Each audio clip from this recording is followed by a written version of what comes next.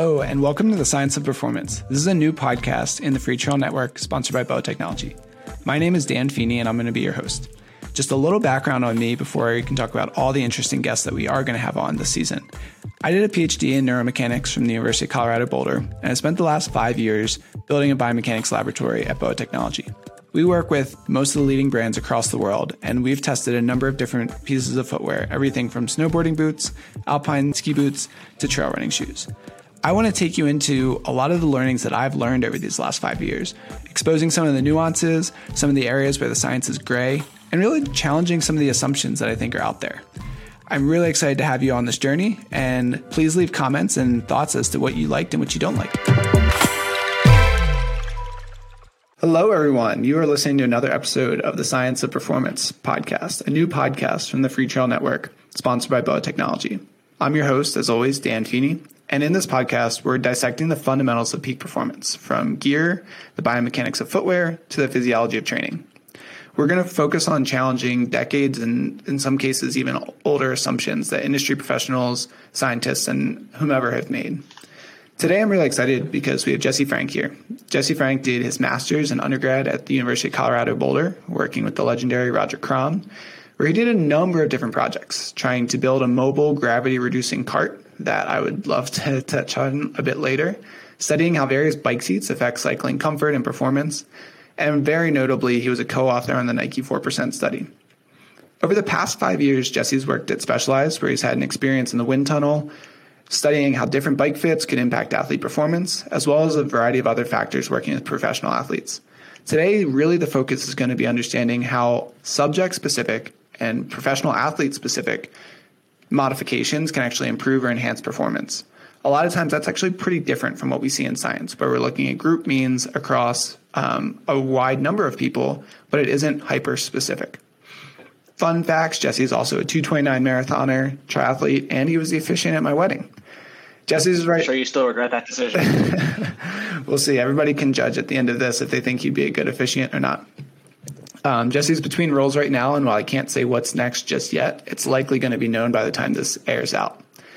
So welcome, Jesse. Thanks for coming on the podcast. Thanks for having me, Dan. I'm excited to have a nice little chat with you. Awesome. So I'd love to jump right in by starting to talk about especially what you did over the last 5 years. You were at a number of athlete training camps. You hosted a number of athletes at Specialized in the wind tunnel. And in many cases, you were trying to optimize an individual athlete's performance with respect to gear or with respect to their maybe physiology or training. Could you maybe talk a little bit about what some of the processes were behind that, and then we'll get into some specifics? Absolutely. I think the best place to start is with the wind tunnel itself. For the audience who may not be familiar with the world of cycling, there's a discipline in cycling called the time trial, or in triathlon, where athletes are on a time trial triathlon bike, focusing on an aerodynamic position with their kind of torso more forwardly flexed and forearms over the handlebars. And in this position, as I mentioned, the goal is to be as aerodynamic as possible and decrease your coefficient of drag so you can slip through the air a little bit faster and lead to better performances. And so Specialized, where I was previously working, had a company-owned wind tunnel out in California, and we would bring athletes in to optimize their position on the bike. And in the past, when time trial positions first became popular, it was kind of like a video game getting into the wind tunnel, where athletes would go into the tunnel, they'd get into their position, and then they would see the coefficient of drag, and they try and get that number as low as possible, even though that might not be realistic. And so they would get back out in the real world. They might ride their bike for 5 or 10 or 15 minutes out on the roads and realize their position isn't actually comfortable. It might be fast, but it might not be comfortable. And you're only aerodynamic if you're actually in the aero position. So our goal was to find a position for an athlete that was optimizing both a combination of aerodynamics along with comfort and ability to see up the road and a couple other metrics, and not just try to get as low as possible. Yeah. And so, to your point, if you can't hold that really idealistic position, you're not going to be able to reap the benefits. And I think this plays a lot in the trail running space too, and the road running to some extent, right? You'll see, in theory, a really, really light shoe should have a low metabolic cost, or it should be really economical to run in. But a lot of times people might struggle depending on their gait and features like that. Could you talk a little bit about some of the modifications you might make that would be wildly different for a given athlete compared with maybe what we would just expect to see based on the scientific literature of bike fitting or of aerodynamics? For sure. I think as I got through my time at Specialized in the wind tunnel, I would have people, friends, athletes, whoever, emailing me, texting me, hitting me up on Instagram in person, and they would send me photos of themselves on the bike and say, what position is faster, like picture A or B? And it got to the point where almost everyone I talked to was just, well, it depends. There are some general rule of thumbs, but customization, optimization, personalization of equipment and position, I think, is super important. And so the first step for any wind tunnel visit with an athlete is getting a bike fit with the retool technology at Specialized. And in that retool fit, we just make sure that an athlete is biomechanically set up on the bike to decrease, hopefully, injuries and increase comfort, as well as deal with any existing injuries that they may have or nuances or niggles with their body, especially at the professional level when they're riding 30, 40 hours a week. That can lead to a lot of uncomfortable body issues that we try and solve with the bike fit. And then that would kind of give us parameters. Okay, how high up can a handlebar position be? How low can a person go in the wind tunnel? To give us kind of bounds to test inside the wind tunnel. And so we'd always start off with the retool fit, go into the wind tunnel, test handlebar stack height, how high or low the arm pads are, and that's going to affect torso angle, back angle, and a lot of times ability to produce power. And once we dial in a position, we can then go on to equipment changes. We can go on to hand position, extension length. So in a time trial bike, the riders have the forearm on a pad, and then there's something called an extension with shifters at the end that a rider can hold on to, and there's different profiles and curvatures to those extensions. So we can go in and not necessarily customize, but there are existing extension shapes that we can put on for an athlete and see which one feels better. Does it allow them to get their head lower because they're more comfortable and can kind of grab against that extension? So we're able to modify the position on the bike and then go into specific things such as what helmet is fastest. Back in the day, you'd see these really, really long-tailed aero helmets that come over and like hit your mid-back. Nowadays, you see much shorter helmets. And when I was at Specialized, the helmet team designed their newest time trial helmet around two specific athletes from the Quickstep team. And so it's a much shorter helmet in terms of where it lands on the back. So at the elite level, if you get a company that's willing to back you, you can actually go in and design a product around a person's bike fit. I think that's a really cool feature that you keep talking about. And it's a really interesting dichotomy between trail running, road running, and cycling. I think in the running space, we see so many scientific articles talking about group level effects. Can you decrease injury risk? Can you increase somebody's running economy? However, at the individual level, there are far fewer services where people can actually go in and find these optimizations for themselves. On the flip side, in cycling, there are very few studies that I know of that would talk about how a bike fit might decrease injury risk or increase performance, but it's sort of taken for granted. Of course it's going to do that. And maybe that has a little bit of a deal with the cost of the equipment and the expected return on such a big investment relative to running shoes. But could you maybe talk about some of the areas where you could imagine this personalization could go into, specifically trail running, how we might change sort of the in-store experience or the athlete experience, whether it be in a running shop to get fit for product or whether it could be out in a secondary type service?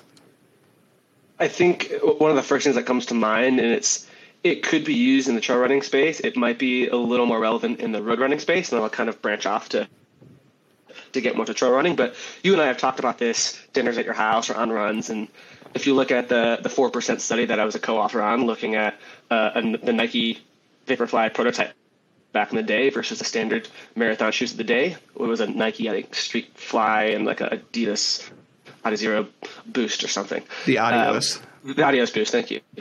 We went in and we tested those shoes back to back to look at changes in running economy on the same day with the same athlete at different running speeds. And from there, the whole point of that study was to say which shoe, if any, is going to lead to an improvement in running economy.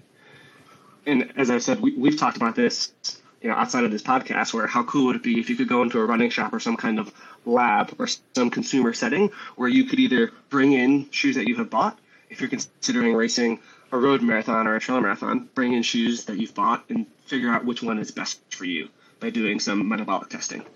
I think there's less factors at play in road marathon, which is why that might be a little bit easier to do. On the trail side, you could still do that with various shoes and see if any of the shoes increase metabolic efficiency. But what if you were to look at different traction in a trail shoe, different soles? Could you do something in a lab or out in the field and see, okay, we know Western States has this type of course profile and it's this type of surface. It's granite or it's slick rock. Which of these shoes is going to lead to the best traction for a specific runner? I think that could be a super cool way of going about it. Again, there's a lot more variables in the trail running space, but I think that could be pretty fun. I also think about running vests or sports bras. Obviously, I am a male and don't have to use sports bras, but in talking to women when I was at Specialized, trying to figure out if sports bras was something that Specialized should look at for apparel, there's obviously very different needs for different women in sports bras. And so could you go in and actually personalize how a garment fits an individual woman? Could you personalize a running vest for people that have poor flexibility like myself? When I'm in a cycling kit, I have to put my snacks in my left pocket because my right shoulder flexibility isn't good enough that I can reach my pocket very quickly, right? And so for a running vest, do you take that into account and design pockets in certain places that it's more accessible for certain athletes? I'm really talking about that hyper-specific specialization, even left and right sides for running vests. I'm curious why you think, you mentioned that there are more factors at play in trail. Why you think that could be more challenging, other than running economy, what would be some things you'd like to measure and traction in trail maybe that would be predictive or indicative of performance? Well, again, traction, I think for sure. This might not necessarily tie into performance, but a shoe that is able to accommodate foot swelling. If you look at ultra marathons, especially super long distances, there have been literature showing that feet swell during the course of a race, and some ultra marathoners will have their crew with different shoes at aid stations of different sizes to put on and change mid-race. Could you look at a shoe that can accommodate that swelling to allow an athlete to not have to waste the time at an aid station changing a shoe? So I think that could be super interesting. I also wonder how different foams could have different effects on different trail surfaces. Yeah, for sure. Marathons, it's just asphalt on trails, different surfaces.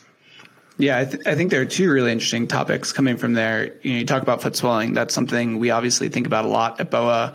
One of the namesake shoes that we've come out with in the trail run space is the Speedland. The GS Tam is out right now with Dylan Bowman's signature shoe. And that shoe, specifically does have a slightly wider last. The dials can turn both ways, much like the Specialized and other cycling shoes dials that are out on the market with exactly that in mind.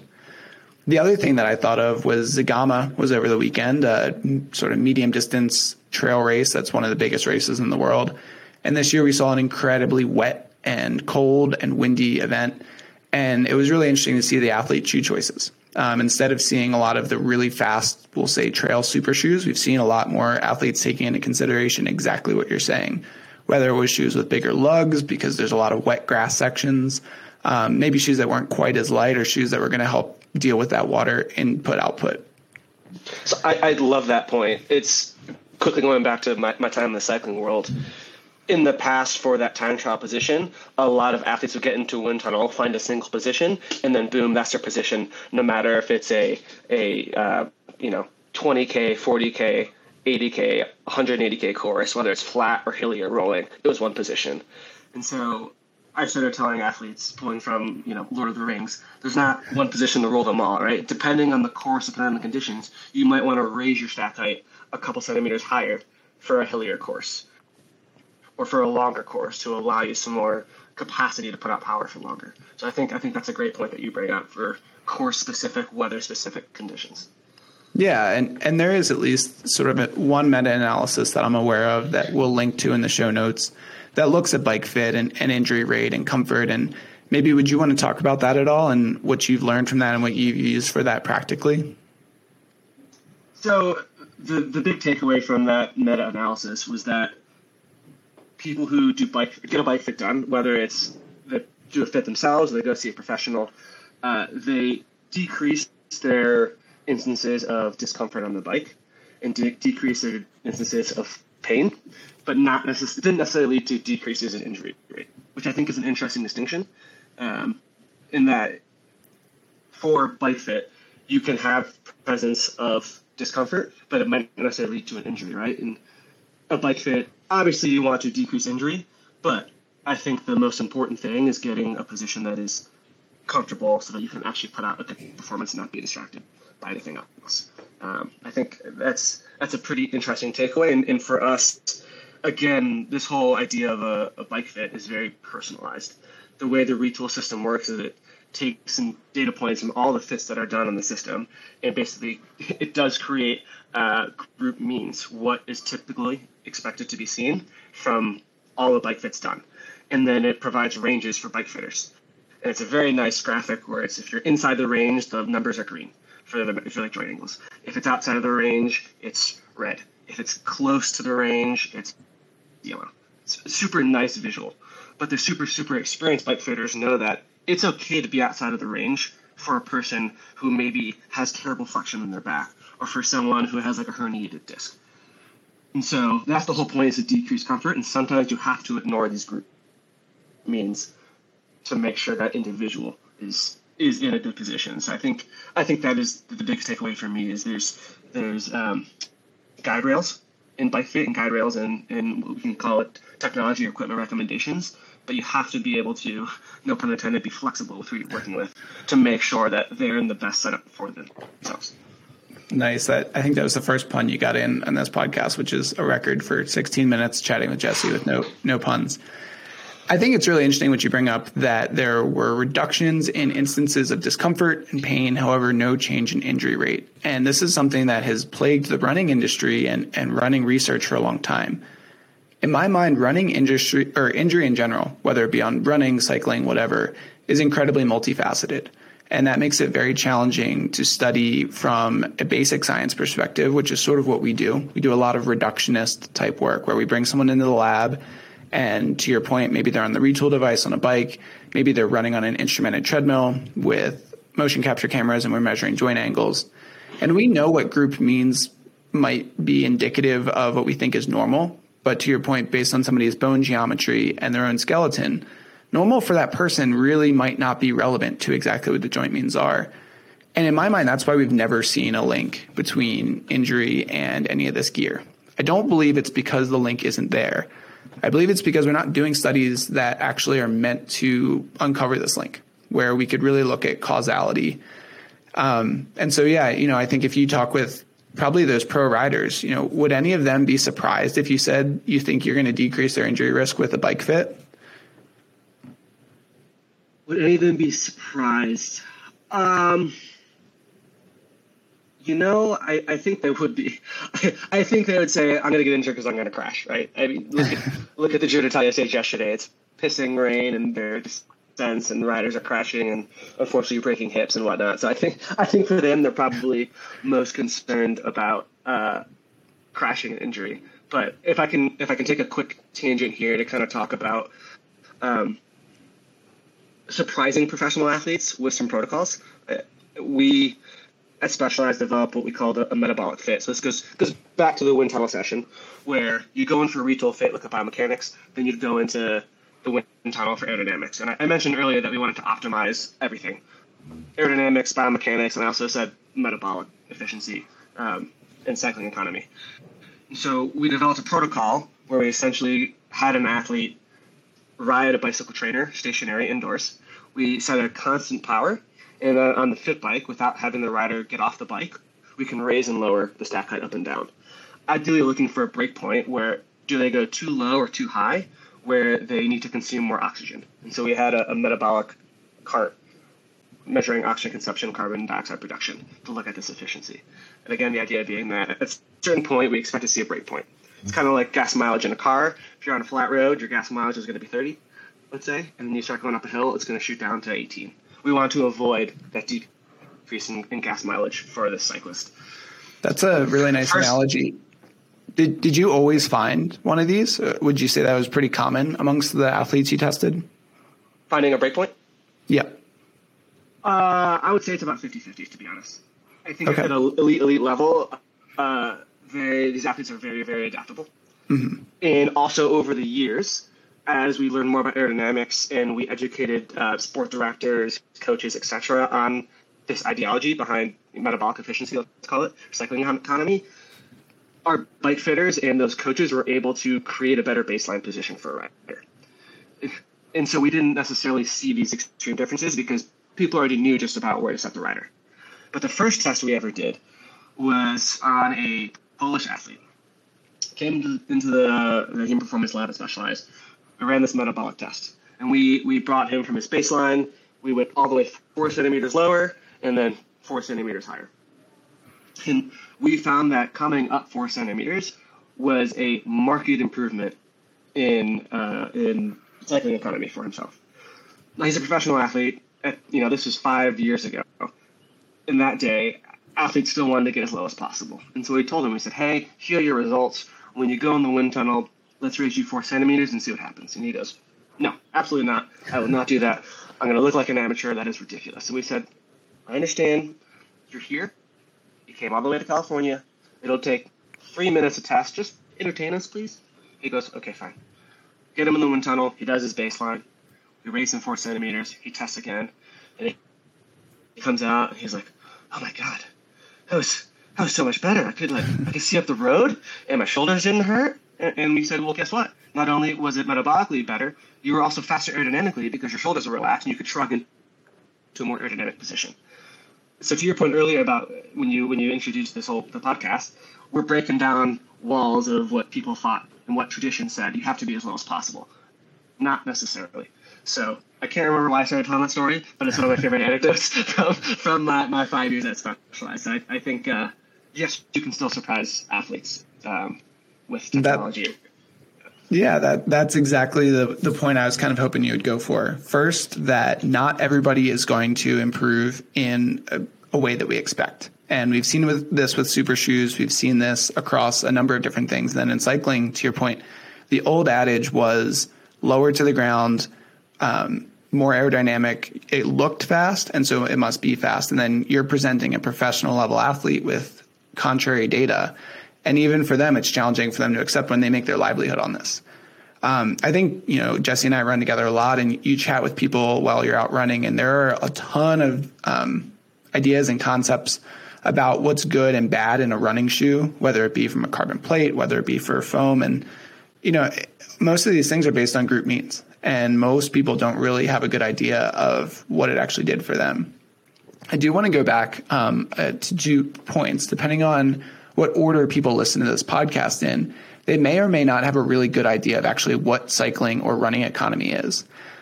Could you maybe give a brief 1 or 2 minute overview of exactly what we're measuring and what the measurement error is when we look at cycling or running economy? So I'll speak to cycling economy since that's what I've had the most experience in recently, and maybe let you jump in on running economy just to make sure I don't make any mistakes. But for cycling economy, as I was mentioning, we have a metabolic cart on the rider to measure the oxygen consumption and carbon dioxide production. And we're also keeping the mechanical power that this rider puts out constant. So you can measure that with a power meter. It's much easier to do in cycling because it is an isometric contraction. It's just against a stationary object. In running, there are power meters, but that's a discussion for a separate time. And so when I'm saying cycling economy here, we're basically looking at the ratio of internal work versus external work. And so in this case, you're looking at, say, mechanical power output of 250 watts. That's the unit we're going to use. Power is in watts, similar to what you might see in a light bulb. And then internal, like metabolic power, we can also translate from milliliters per kilogram per minute of oxygen into a metabolic watt, essentially. And so let's say an athlete is putting out 1,000 watts of metabolic power. We can look at that ratio, 250 to 1,000, and say, okay, that's 25% efficient, if my math serves me correct. And so that's what I'm talking about with cycling economy. And it's a very similar metric in running, but the way in which you test it and the exact measurements are slightly different. For sure. And I won't go into all of those details right now, but I think a common misconception, in cycling, we can really talk about efficiency because, to your point, we measure the power that's being produced at the pedals.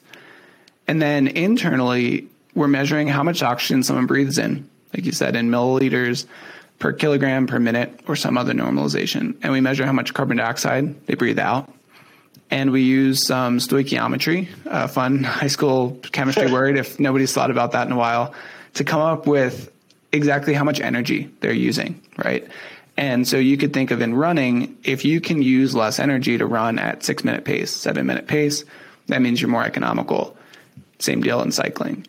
One of the things I've always thought about bike fits, and I've always thought about the difference between a really good road and a really good trail runner, is most of the muscles in our body have what we know as optimized force length and force velocity relationships. And really what that means is a muscle itself, it can contract. So that means its fibers shorten and it produces a force against something. When you're cycling, that might mean that you're pressing against the pedals. When you're running, that means you're just running up the mountain. For some people, if you test this at, the muscle at its extreme length, so if you hold your leg straight out, they generally are not going to have as great of a peak force as when their muscles at an intermediate length. And then again, when you get back down to a really small length, you're also going to not have a great force or power output. In cycling, I think they've leveraged this through bike fits. And so, Jesse, I don't know if you want to talk about if this is something that is actively thought about in cycling, or if this is something that maybe is a hidden variable that those group means that you talked about earlier are just getting optimized with these bike fits. And that's why people feel better in their positions. I think it's the latter point there. In my experience, bike fitting, we're not physically measuring any force length or force velocity relationships for subjects. Now, something I have certainly talked about with my colleagues at Specialized. I think it's super exciting. I think with that metabolic fit that I mentioned earlier, I think that's essentially what we were trying to get at. I think the differences that we see in cycling economy with different stack heights does to some degree tie into force length profile. For the retool fit and for the metabolic fit, one thing I didn't mention is we always do an intake where we ask a rider cycling history, injury history, and we do flexibility and mobility tests. And what we found to correlate best to a time trial position was a simple hamstring test where you stand up straight and then you just bend forward, hinge forward from the hips and let your arms dangle and see how close your fingertips can get to the ground. It's similar to the, I think physique spine concept is what they call it for their saddle prescription, I suppose you could call it for a subject. And so I think that flexibility test and then the metabolic test really does get at optimizing force length relationship for an individual. No, we haven't measured it personally or during a bike fit, but I would love to. I would love to commission a study somewhere and look at this to see if it's actually it. And then if it is actually it, is there a way to implement it in real time for a bike fit, for a runner running uphill versus flat? I also wonder, to tie it back to running, I wonder if we could measure force length relationship and see how heel to toe drop of a shoe or orthotics might affect that relationship for an individual, and then can we optimize heel to toe drop or optimize some component of a shoe to optimize a person's force length relationship? I think that could be super, super cool. Absolutely. Yeah. I mean, so what Jesse is saying here is if your heel gets raised up a little bit, that's going to shorten your calf muscles, which are going to be the primary drivers of what produces a lot of the power when you're running. And perhaps for some people, they're better at a shorter calf length. And so maybe those people are already predisposed towards having a higher heel to toe drop. And there's a number of other factors maybe that cause that. I think it also probably dictates who is better or who decides to walk versus run up certain pitch gradients. Some of the research from Jesse's alma mater, Roger Crom's lab, done by Jackson Brill, a very talented trail athlete and scientist, has looked at, when is it good at a group level for people to walk or to run. But I remember talking with him sort of in just some side conversations. There are some crazy people out there that maybe just their force length velocity relationships on their own personal level lay in such a weird place they can run up anything. And then on the flip side, maybe somebody that's basically a really good hiker, they can hike up even a shallow gradient, but really darn fast. I think this is all super fascinating. One of the other things that Jesse has taught me over the years, we've talked a lot about perception and maybe picking things out based on what feels best. And, to kind of set the stage here, I worked in a running store for a long time, and I thought my job, and I still think the job at a running shop, is to find a set of shoes that the consumer could then pick from, sort of narrow down the subset of that entire shoe wall that's going to be good for them. You fit a ton of people all day, every day. Maybe you're able to fit a specific athlete based on how it looks like they're moving or based on their background. And then they typically choose a shoe based on what they find or report to be their most comfortable or springy. However, people are notoriously not great at actually distinguishing these things. And so Jesse taught me about something called the triangle test. And maybe, Jesse, could you give a brief overview of what the triangle test is, where it comes from, and maybe why it's applicable? I would love to. I also want to preface this by saying I by no means am an expert in perception science. This is something I read about when I was a master's student in Roger Combs' lab working on my master's thesis, and have taken lessons from this test along with me through my professional career. But in talking to some perception scientists towards the end of my time at Specialized, there may be better or different ways to get at perception from a human subject. That's a story for another time. Again, I need to learn more about that, but I still love the triangle test. Where I got this from was from the food industry. So let's use Coca-Cola and Pepsi as an example.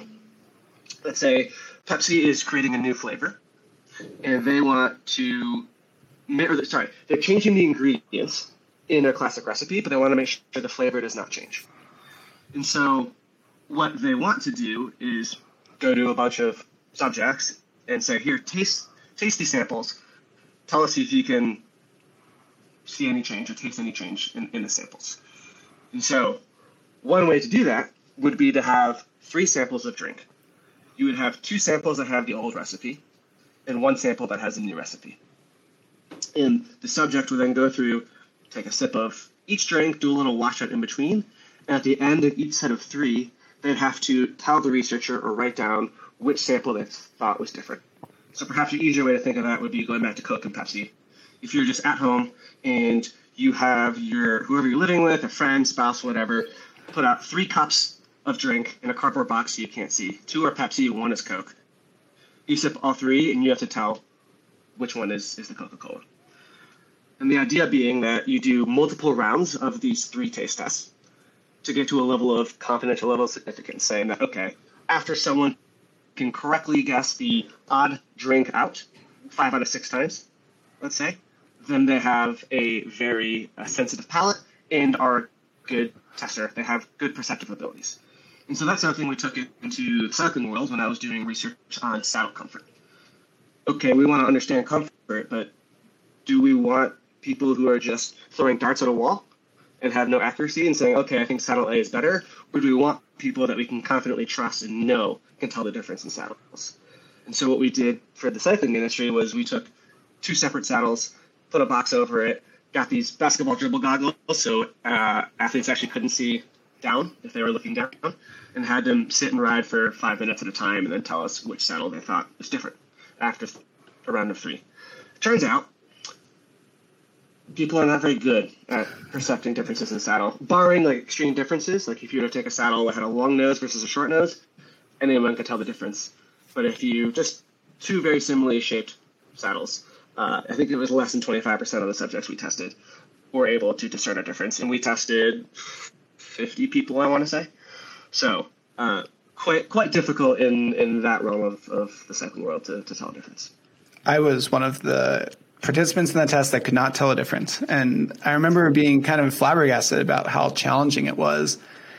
In running footwear, we really struggle to blind people, as you might imagine, because putting some glasses on somebody while they run so they can't see the ground is maybe not the safest option.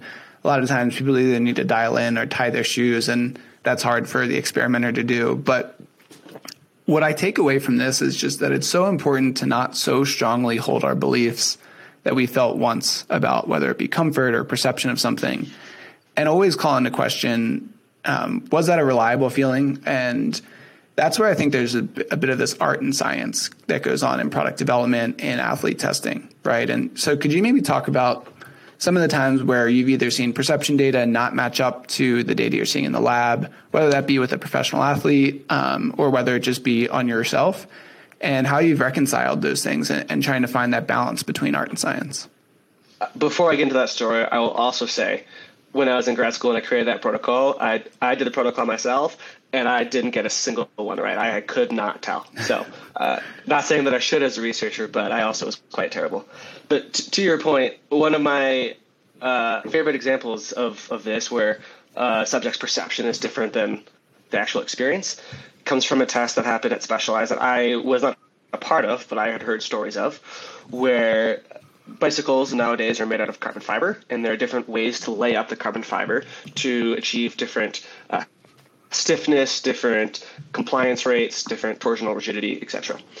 And each rider will have a different idea of what they want. Somebody who is focused on sprinting, super high speed, 60 kilometer an hour sprint finishes, straight lines, versus a person who's just trying to go uphill really fast might have different wants and needs and desires in frame design. And so the engineers at Specialized created 3 different layups of a prototype frame.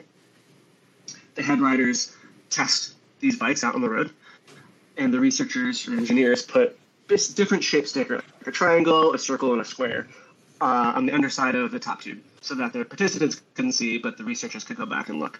And they did perception questionnaires and did collected all these metrics to figure out what riders like the most.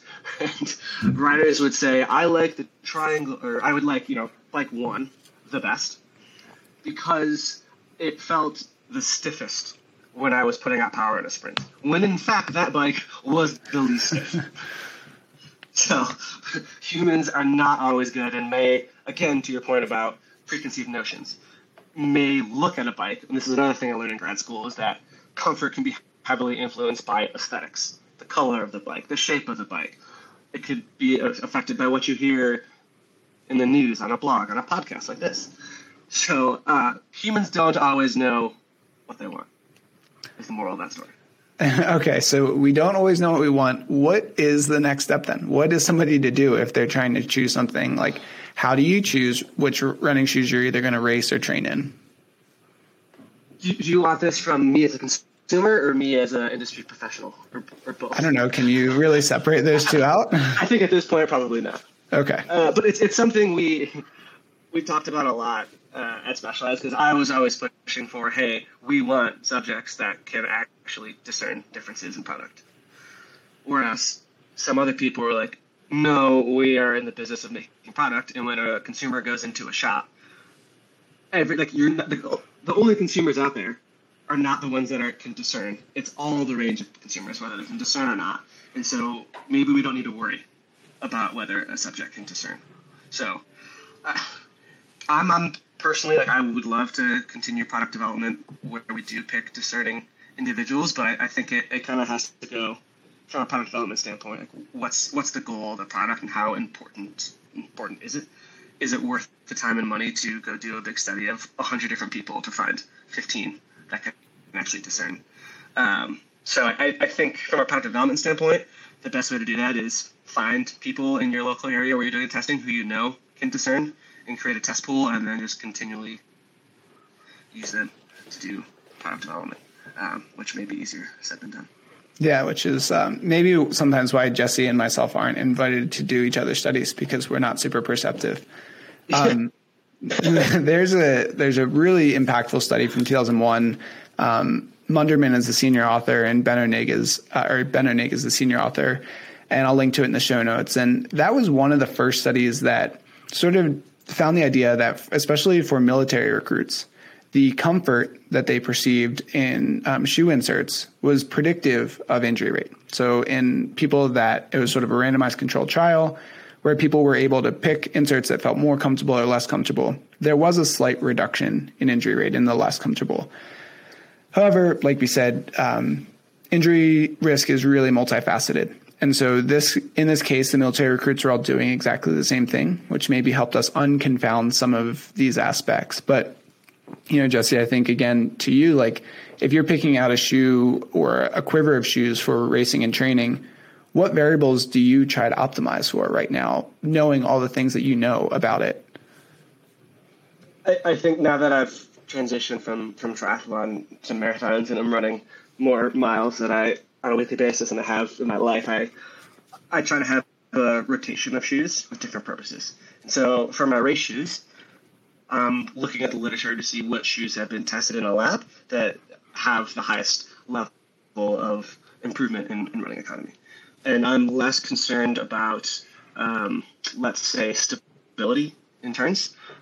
Living in Boulder, Dan and I are lucky, I guess you could say, to be surrounded by a lot of very elite and professional athletes, specifically like short course triathletes, where they're doing these very tight circuits with lots of tight turns. And you talk to someone and they're like, oh, I don't like the Nike Alpha Fly shoe because it feels really unstable in corners. However, I like the Asics or the Hoka or the Nike Vaporfly. I like those. For me, if I'm in a race, marathons typically are pretty straight with not that many turns. I'm less concerned about stability. I just want a shoe that is going to be the fastest. So that's how I'm going to pick my race shoe. In terms of the other part of my rotation, I do, as bad as I am at distinguishing differences in shoes, I'm going to go off of comfort to an extent. I personally like the feeling of a bit squishier shoe for a recovery day. So I'll go try on some shoes at the store and, probably am falling prey to some marketing schemes about what shoes are recovery shoes and which are not, but I'll go try them on, 2 different shoes on each foot, and what feels a little bit squishier for a recovery day. That's what I'm going to choose. And I'll also make sure there are no pain points. Right, and that's going to, of course, be important. Like, I don't want a shoe that's going to give me a blister, but I also think I'm lucky enough to maybe not be perceptive and can deal with a lot of different things. But I mean, yeah, as much as I can harp on people aren't perceptive and you have to be careful with comfort, yeah, it's still part of my personal algorithm because it's easy, I suppose. Whether it's right or wrong, I don't know, but it is easy to use that as a metric. Yeah, absolutely. So you bring up the last point I really want to touch on in this conversation is the difference between in lab and out in the real world environments. And so for me, how I've thought about this, and the reason this jogged my memory was you talked about most marathon shoes, and most marathons are relatively straight. I think the Ineos 159 challenge was, as well as the race in Vienna, they were really popular because they were incredibly flat and incredibly straight. And so you didn't have to have a lot of that side-to-side stability. Within our lab at BOA, we obviously think a ton about how can we connect a shoe better to a person's foot and basically make fit better. And so for us, we found that actually testing in the lab, those results often differ when we go out onto the trail. And so we published a paper recently where we took 30 athletes out onto the trail and we measured surrogates of what we can measure in the lab. It's always a little bit less impactful or a little bit less precise than we get in the lab. And there's variables like how hot it is and some other variables. So it's important to have a lot of people. But we found that matters a ton. And sometimes the results in lab and on trail, in our case, differed tremendously. Could you maybe talk about some of the things that you've done, I know especially in the cycling space, to try to bridge that gap between our lovely lab where everything's controlled and in the real world where nothing's controlled?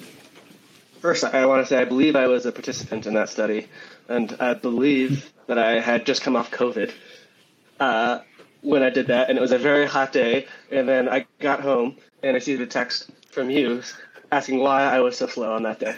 So that was much appreciated, and that's how you should treat all your subjects. It was a very hard day for me, and it should have been, but it was. I enjoyed that study, seeing the efforts you guys made to take the lab out into the field, onto the trail, because I agree that it's super important. And in the cycling world, I think a good example of this is, again, going back to that metabolic fit. Our first iteration of this was on a stationary trainer indoors. We started off with not very many floor fans to keep a rider cool. And then after a few iterations, we realized how miserable it was and how not realistic. So we added some fans. We unfortunately didn't stick it in the wind tunnel for logistical reasons, but we bought like 3 floor fans and put it in front of an athlete. And then that eventually iterated to, let's take this off of a stationary trainer and let's go to a velodrome. And so a velodrome is anywhere from 150 to, I want to say, 400 meter track for cycling. cycling, and maybe the editor in this can fact check me on that. I don't know exactly, but it's a track that you can ride bikes on, so it's a very still controlled environment, but it allows an athlete to actually have to balance on the bike, put out power, feel the wind, and get a little bit more realistic as they have to make slight left turns. And so we iterated this protocol to adjust it to actually go on a velodrome. And so we did that by basically saying, okay, instead of hitting a certain power, you're going to want to hit like a certain speed. And then we eventually iterated back to power. But this enabled an athlete to take out the discomfort of riding an indoor trainer, because a lot of these professional athletes do not like riding indoors for various reasons. And so they were much more keen on the protocol when it was actually on a velodrome. And they're able to get actual race day feelings. I remember the first time that we did that protocol, the first athlete finished the first round of testing. I was like, wow, that felt like a proper race effort. Like, okay, great. That's exactly what we wanted. And so it allows the coaches and allow the athletes to actually get into a race mindset or a race type venue and make it realistic. And so it led to instilled confidence, I think, in the results. When it was a lab-based test, a lot of the athletes and coaches were like, okay, we get it. We'll use it as a guide, but we're still going to trust it aero more. And with it elsewhere, velodrome, now there's a bit more belief. Yeah, I mean, I think on a velodrome, obviously, you still need to look forward, even though you're only turning left. Typically, that's important. The same exact thing can be said for trail running. I think there are a ton of assumptions. You know, for example, one of the early studies, also Darren Stefanisham and Ben O'Nig, they looked at just adding a carbon fiber plate to basically stiffen the midsole in running economy on a treadmill. And they found that athletes were about 1% faster with just that plate. And we obviously know the results of the 4% study that you were a co-author on, where combining stack height, combining a specific type of foam, combining this plate, as well as a number of other factors, athletes could improve 4% relative to a control condition. There are two things that I think I would love for trail runners to take away from this is, one, that's done on a treadmill. And how many of you are doing a lot of your training or racing on a treadmill? And it's not a lot.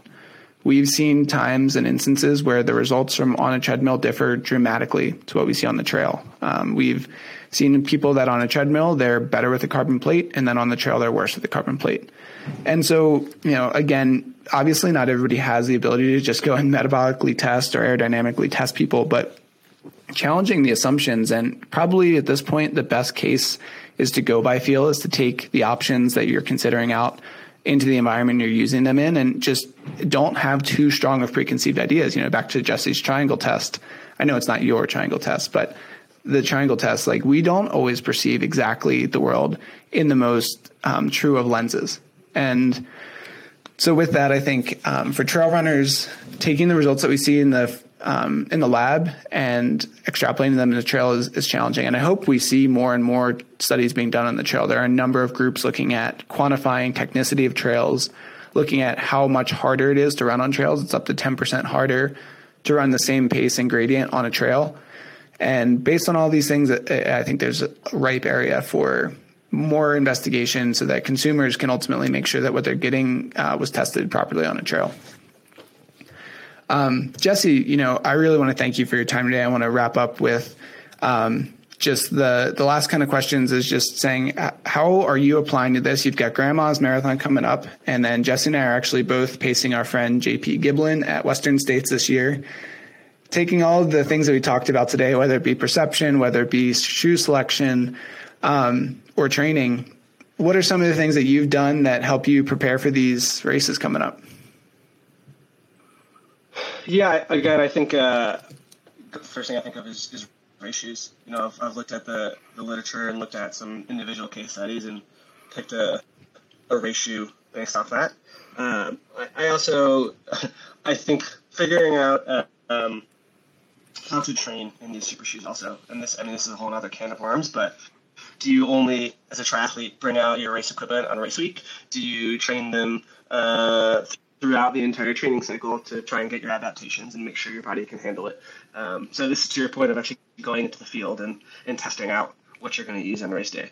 I'm also very big on nutrition. As Dan knows, I'm fond of eating a lot during our 2-hour long runs when Dan doesn't eat anything and I have a Rice Krispie treat and 3 gels. But, you know, I like to make sure my equipment does work. when it comes to trail vest too, I will go into a running store and like put it on and actually make sure I can reach all the pockets. I think not being afraid to put it into the environment that you're going to use it, and like we've talked about, everybody has certain quirks that they need to take into consideration, and you have to embrace them and just make sure that you're supporting yourself with equipment, with training or whatever, in the best way that you can. I mean, when I bought my car, I legitimately laid down in the back of the car in the dealership to make sure I could sleep in it. So I think I take that mindset across the board for running technology as well. I never expected this podcast would reach all the way into automotive consumer reports. Jesse, it's been awesome having you. Anything else you want to let the audience know before we wrap up here? Well, you talked about my racing. You've got a race coming up too. Dan will be racing the Leadville Trail Marathon, same weekend as Grandma. So good luck to that. Like, let me throw the question back to you, actually. How are you picking your equipment for that race? Yeah, so I guess to be completely transparent, I obviously have a number of shoes that we've brought into the lab at BOA that I've tested. And so I have metabolic data myself in the lab as well as data on the trail as to what shoe gives me the best heel hold. That's something that we found in the trail space actually is really strongly predictive of both ankle stability as well as just efficiency in general. And the way we measure this just really simply is as somebody lands, we call that stance phase. And in the second half of stance, that's when your heel is starting to come up off the back of the shoe. And we can measure the contact between your heel and the insole during the second half of stance phase. And so for me, what I found is the Speedland GS TAM gives me incredible heel hold. It gives me really great performance. And then I've actually measured my data with and without a carbon fiber plate. And for me, I was better without a carbon fiber plate. I don't know if that's because I'm a forefoot striker. I don't know if it's just due to the geometry of the shoe, but I've taken all those things into consideration, and I've done a number of more technical trails with a variety of different shoes, and that's how I came out to racing what I'm going to race in. There you go. Well, thank you so much, Jesse. This has been awesome. This is another episode of the Science of Performance podcast, podcast in the Free Trail Network that's sponsored by BOA Technology, and we really Thank you so much for listening to another episode of the Science of Performance podcast. It's been a blast talking about these topics, and I hope you have some questions as well. I'm going to do a final episode after all 7 episodes air, where I'm going to answer any outstanding listener questions. So please feel free to drop those in an email to research@boatechnology.com, or if you're a Free Trail member, you can put this in the forum. Thank you.